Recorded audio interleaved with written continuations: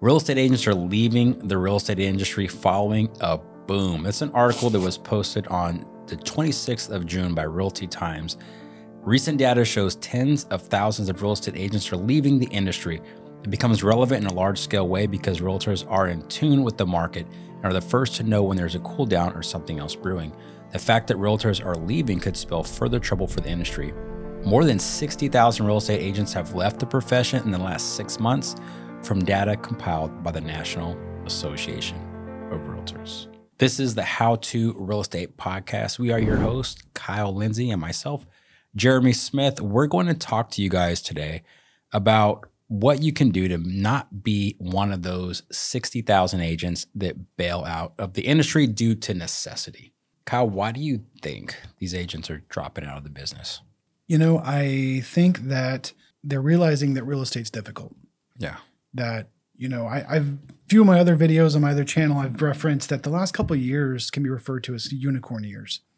They were atypical and business came easy. And I don't mean that it was easy to do business, but you didn't really have to pull real hard to get people to actually go from interested in real estate to purchasing or selling real estate. Yeah. They raised their hand, you met with them, and that was it. It felt super easy. And I think a lot of us got used to that. And also a lot of us came into the industry during that period. That's all they know. Yeah. And they're realizing that the real estate industry in a normal cycle, like that we're moving toward now, is hard. It takes work. Mm-hmm. Yeah. And it seems like, you know, they kind of got set up under false pretenses. Mm-hmm. Right. That, hey, this business is pretty easy. Because to your point, like people were excited to buy real estate, right? They're like, hey, I could buy a house now. It's worth $200,000 in 6 months. It's going to be worth $250,000, and a year it's going to be worth $300,000. Like, who wouldn't be excited? And about I get that? a 2.1 interest rate. Exactly. Yeah. And things were easy, man. But I've talked to a lot of agents that we know personally that have got out of the business, and some commonalities with these agents is skill set. Mm-hmm. Right. A lot of it's mindset, is skill set. It's all the hard work that agents weren't told about or didn't have to do. Mm-hmm. You know, it wasn't a necessity.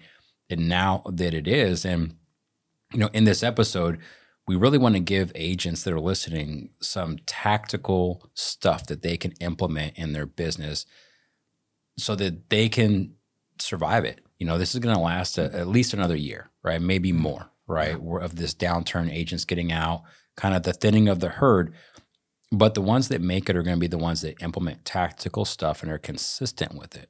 So this episode is geared towards helping you guys as real estate agents learn how to dominate your neighborhood, right? What better way to get really good at real estate than to do it where you live and people already know you? Yeah. This is a fantastic long-term real estate play. So if you want to be in the business for a very long time, developing a neighborhood farm, whether it is actually your neighborhood or maybe a neighborhood you want to move to, you know, it doesn't have to be one of those, but, you know, just picking a neighborhood and really going after it can help make you successful in the long term, for sure. Absolutely. And there's a lot to this, guys. There's a lot for us to unpack. So it's going to be broken up into several episodes, right? Mm-hmm. So we're not sitting here for hours going over all this because, I mean, we literally could talk for hours on this topic. Mm-hmm. There's so much that goes into it. But we're going to be really tactful with you guys on this and just give you our experience from what we have done to develop a farm area, what we've seen work, what we've seen not work, the expectations of it. Mm-hmm. We're going to break it up into a series. So don't forget, if you guys haven't already subscribed to this podcast, subscribe to it, hit the bell so that you get notifications when we post more content and you get reminded to come back and listen to this, because by the end of this series, you guys are going to have a very good idea of exactly what you need to implement step by step to go out there and start dominating your neighborhood of choice. It could be the one you live in, could be one you want to live in, could be one that has a high sales price, whatever it may be. I personally like the idea of doing it in the neighborhood that you already live in, if you can, right? Because it's so easy. You're there. Yeah. If it makes sense for you, I mean, in most of the time, it probably hopefully will. That is the easy one to do, because hopefully you know some of your neighbors at least, or your community does events and you've been a part of them, and you already have a little bit of at least knowledge and awareness of the neighborhood and the area. So it should hopefully be an easy transition to becoming the realtor of choice there. Right. So let's help them, man. What's the first topic we got? Well, first thing, we've delved into a little bit, but why? Why really do a focus on a neighborhood farm? So, we've already touched on a little bit, but really it's repetitive business. I don't want to call it easy business, but it's simple business. If you can execute these strategies that we're talking about and do it consistently, you will be the neighborhood expert, meaning people will actually be coming to you. And yes, that actually does happen when you are the neighborhood expert and well, I keep saying it over and over. How many times can I say neighborhood? But you can be the expert in your area, and people will, when they're ready, they will reach out to you.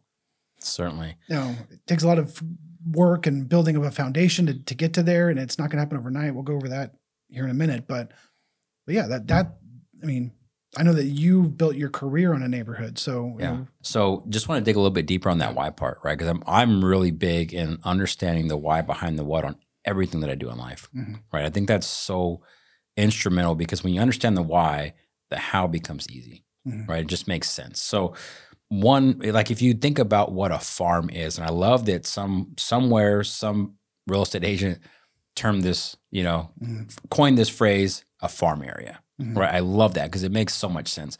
And if you think about just a real farm, right? People, if you're going to grow whatever produce on your farm, you till the soil, you get it ready for planting, you plant your seeds, you water your seeds, you put in all this work up front. And then when it's time, those seeds flourish and sprout into whatever crop you're growing. And then you harvest that.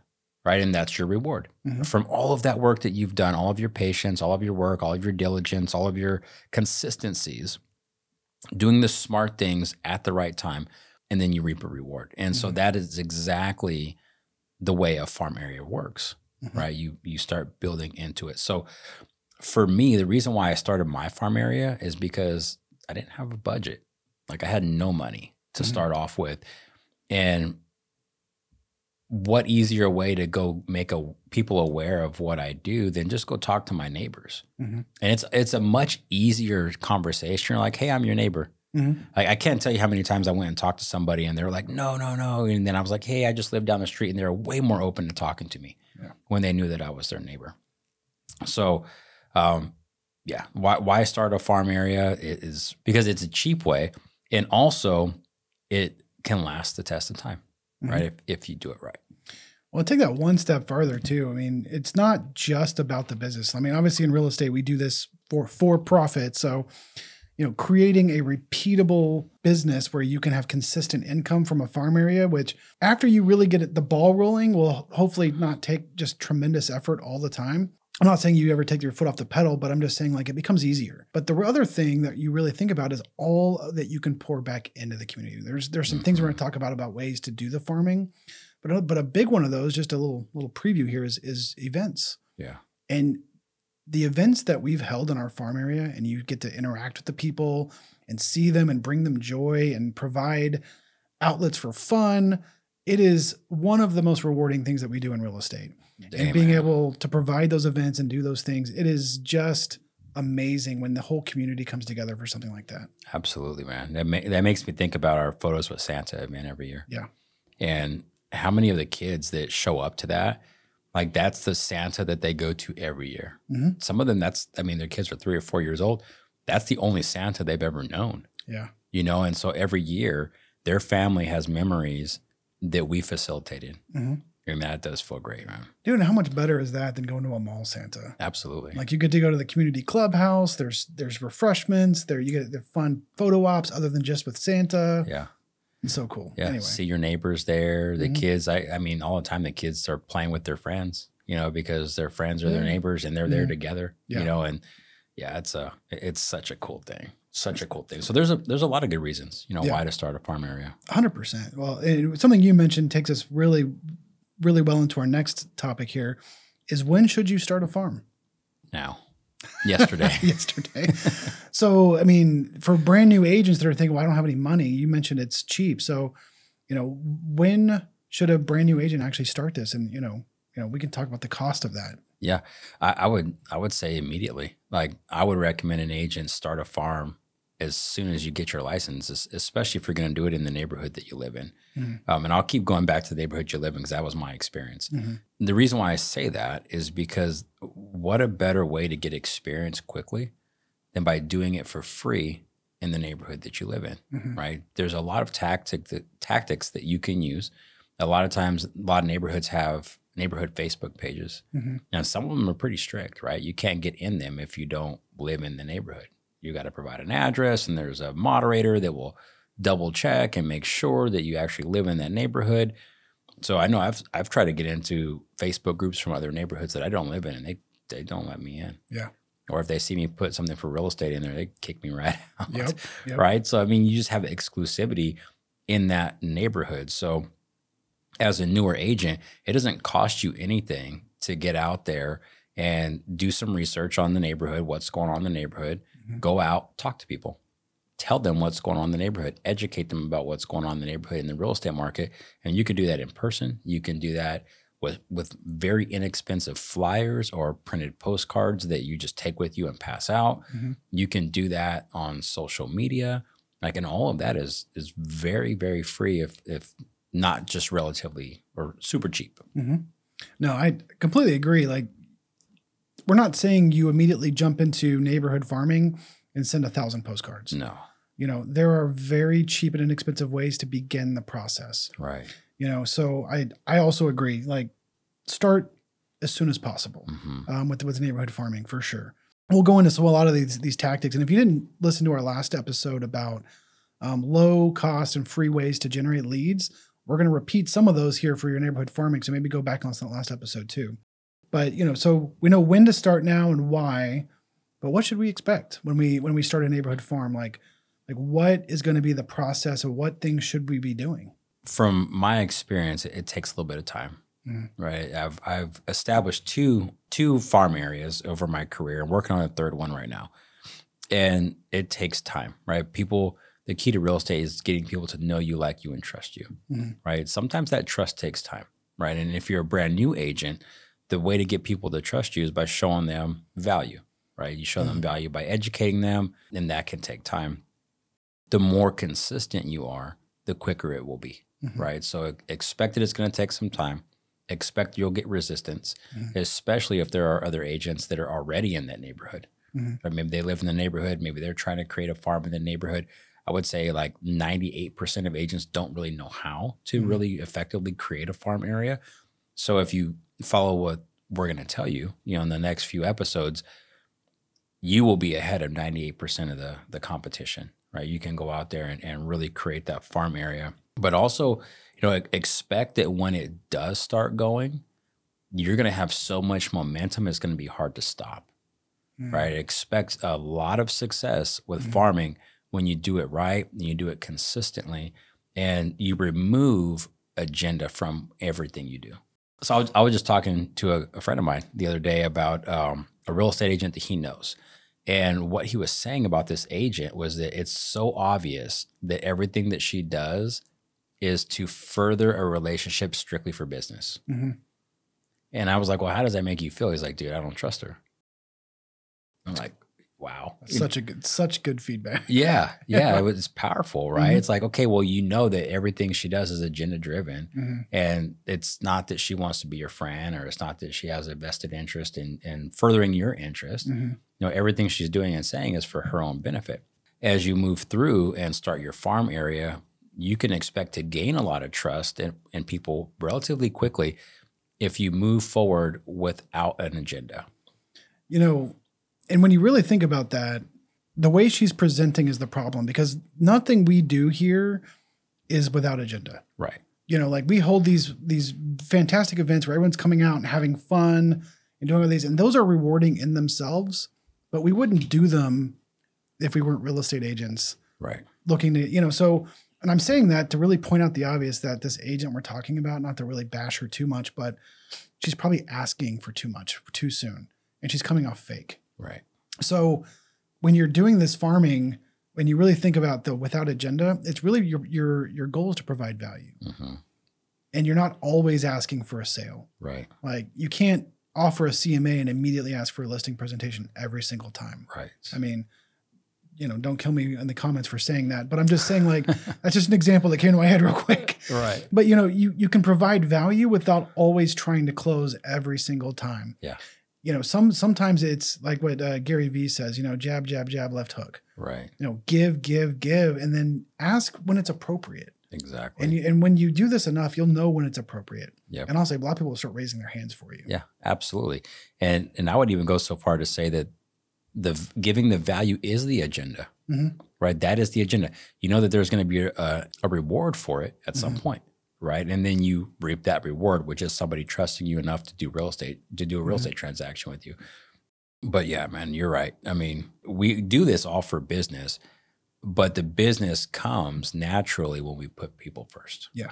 Right. Yeah. So, and I think that's just the fine distinction I'm really trying to get at here, is let everyone know that's listening, like, we do have an agenda, but if it comes across like we have an agenda, like this other agent's doing, then a lot of your efforts are going to fall flat. Yeah, certainly. When you're putting into practice what we're going to talk to you guys about, and what we're going to teach you, make sure that it's not about you. Right. Right. Make sure that it is really genuinely about the people. And if you put the people first, and that is your primary agenda, they will entrust you with their real estate transactions, and then you'll get business, and then stand by, because that business will start to spiral, right? If you think about it, one listing in a neighborhood really is kind of like 2 transactions, because the chances of those people who are selling needing to buy are pretty high, right? So for every listing, let's just say it's a buy-side transaction as well. Then if you market that listing appropriately, maybe you get one more buyer from it.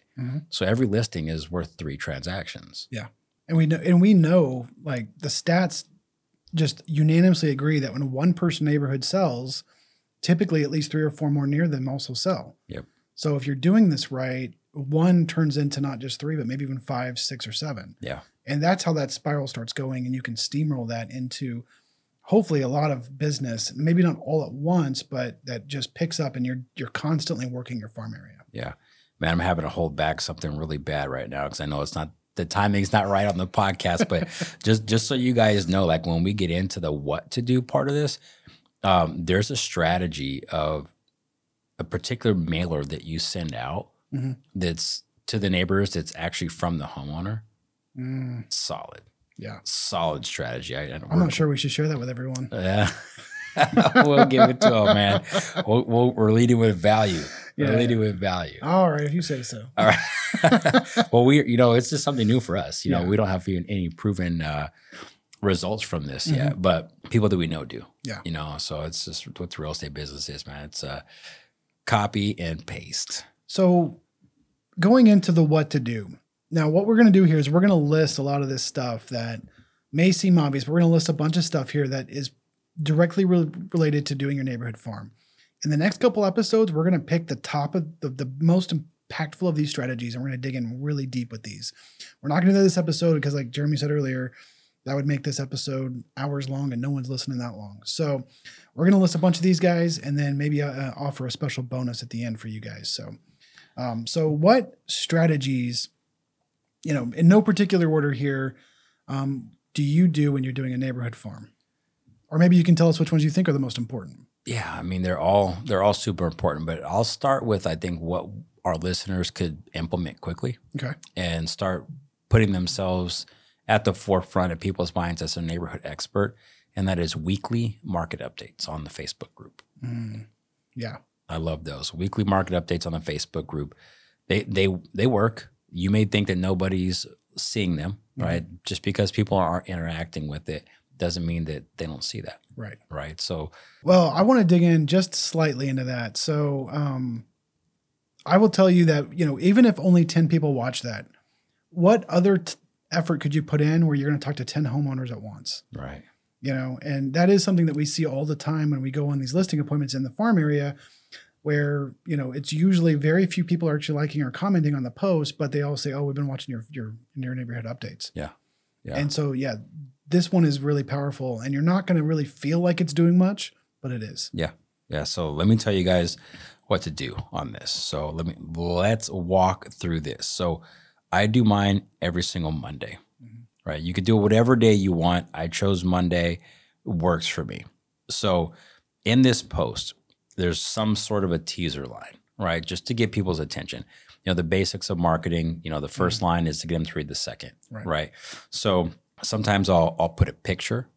Maybe it's a funny picture. Maybe it's a picture from like a screenshot of the MLS with their neighborhood mapped out, grayed out, and all the icons of homes on there.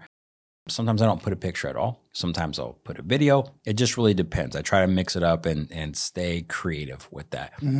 I don't know. Maybe I should stay more consistent and do the same thing every time. I don't know. I'm not saying that works or doesn't work. It's just what I do.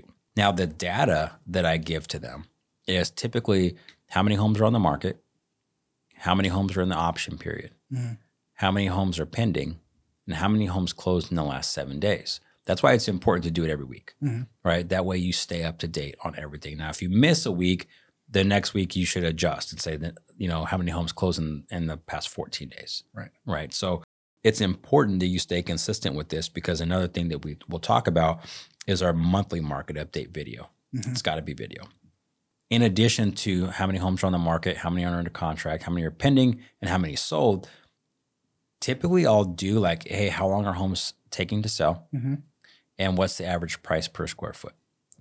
And that seems to be the data that people want to hear, right? And you and I both know appraisers don't care about price per square foot, right? So, but homeowners do, and that's a statistic that's out there. So we'll put that out there, and then at the bottom of the post, it's going to be a call to action. I use emojis in there to represent the homes and stuff like that, just to be creative.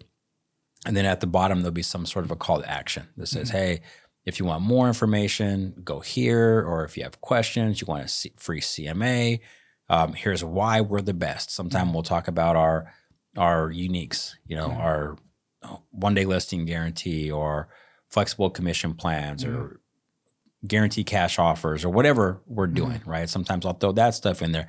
And typically we don't get responses from that, but we're planting seeds. Well, you're really hitting on two different really core behavioral science concepts. And I'm not going to go too deep on these, but familiarity, the more they see your face, they hear your voice, they see your posts, the more they trust you. It's basic behavioral science. So by the time they've seen you for 2 years, 3 years, or however long they've been in the neighborhood, they see your posts, they think Jeremy for real estate. Yeah. And then two, you've been giving value to them. Like, yeah, your posts include like, hey, free CMAs, and this is why you should work with us. But they're not strong call to actions. They're just more reminders. And again, the more they see that, the more likely they're going to make a contact. So it's a fantastic strategy. And I do think that's probably the easiest thing you could get started with. I 100% agree with that. Yeah. And a lot of new agents, even seasoned agents, you have fear of making phone calls. You have fear of going out and talking to people. Well, this is a super passive way. Right? You don't have to be on video. You just make a post. Like everybody knows how to make a social media post, right? So this is super, super simple, very powerful, but remember it's planting seeds and this is farming, right? Insider tip though, you will get more results from doing video. Yeah, exactly. You will definitely get more results from doing video. And if you do video for a while, it just becomes fun. Yeah. It doesn't suck as much after you do it for a while. Just get through this suck. So more rapid fire here. So you mentioned a monthly market, so your weekly market update in the Facebook group. Right. Monthly market update, is that also in the Facebook group or is that somewhere else? It is. So it's 2 places. Okay. Actually, it's 3. So it goes on YouTube. It goes in the Facebook group. Okay. And then it goes in email to all the people in that farm area whose email address I have. Perfect. Okay, that's a great segue. So you have email marketing to the neighborhood as well. How do you get those email addresses? Oh, dude, there's many ways. So events, we'll do events. People will sign up for emails at events, whether it's registering for Photos with Santa or signing up for our upcoming Splash Bash. Right. In several different ways. And then the way I started with them, though, was door knocking. Door knocking. Yep. Perfect. Yep. Door knocking, specific tactics and dialogues we use while door knocking will help us get email addresses for the community that we can put in our CRM and categorize for that community. And then they always get an email every month. Love it. So there's also open houses, of course. You hold open houses in the neighborhood, maybe do a neighbor only open house, or again, door knocking for your open house to invite the neighbors in.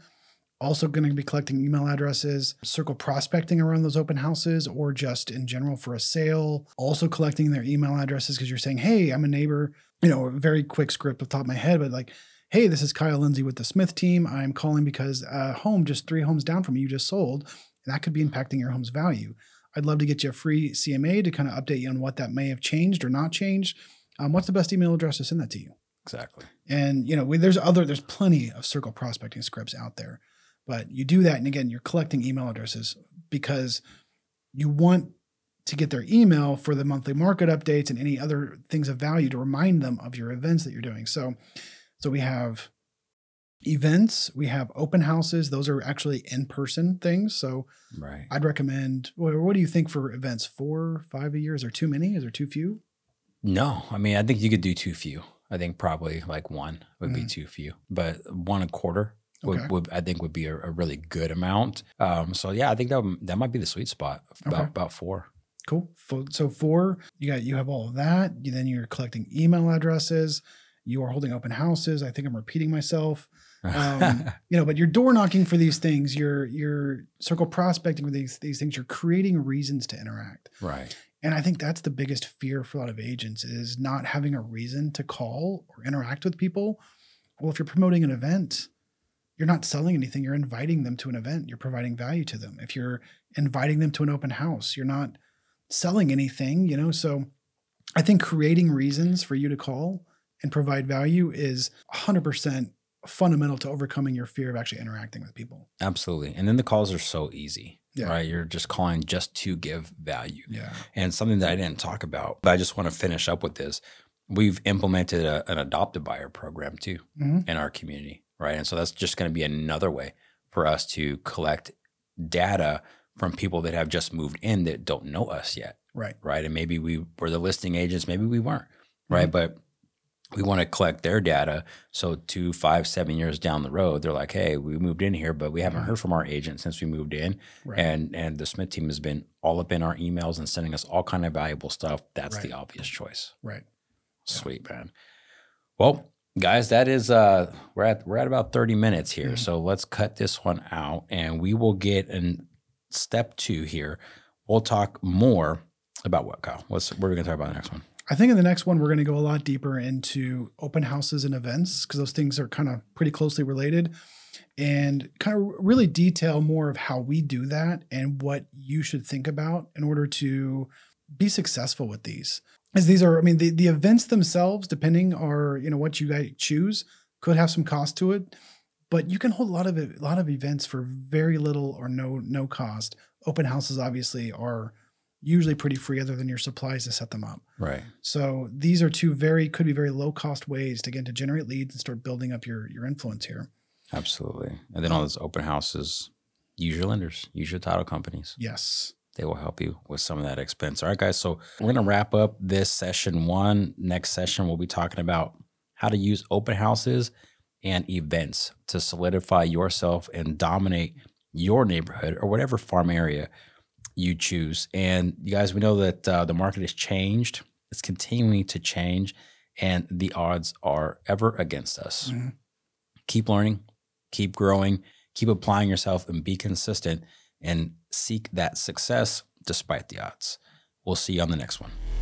Peace.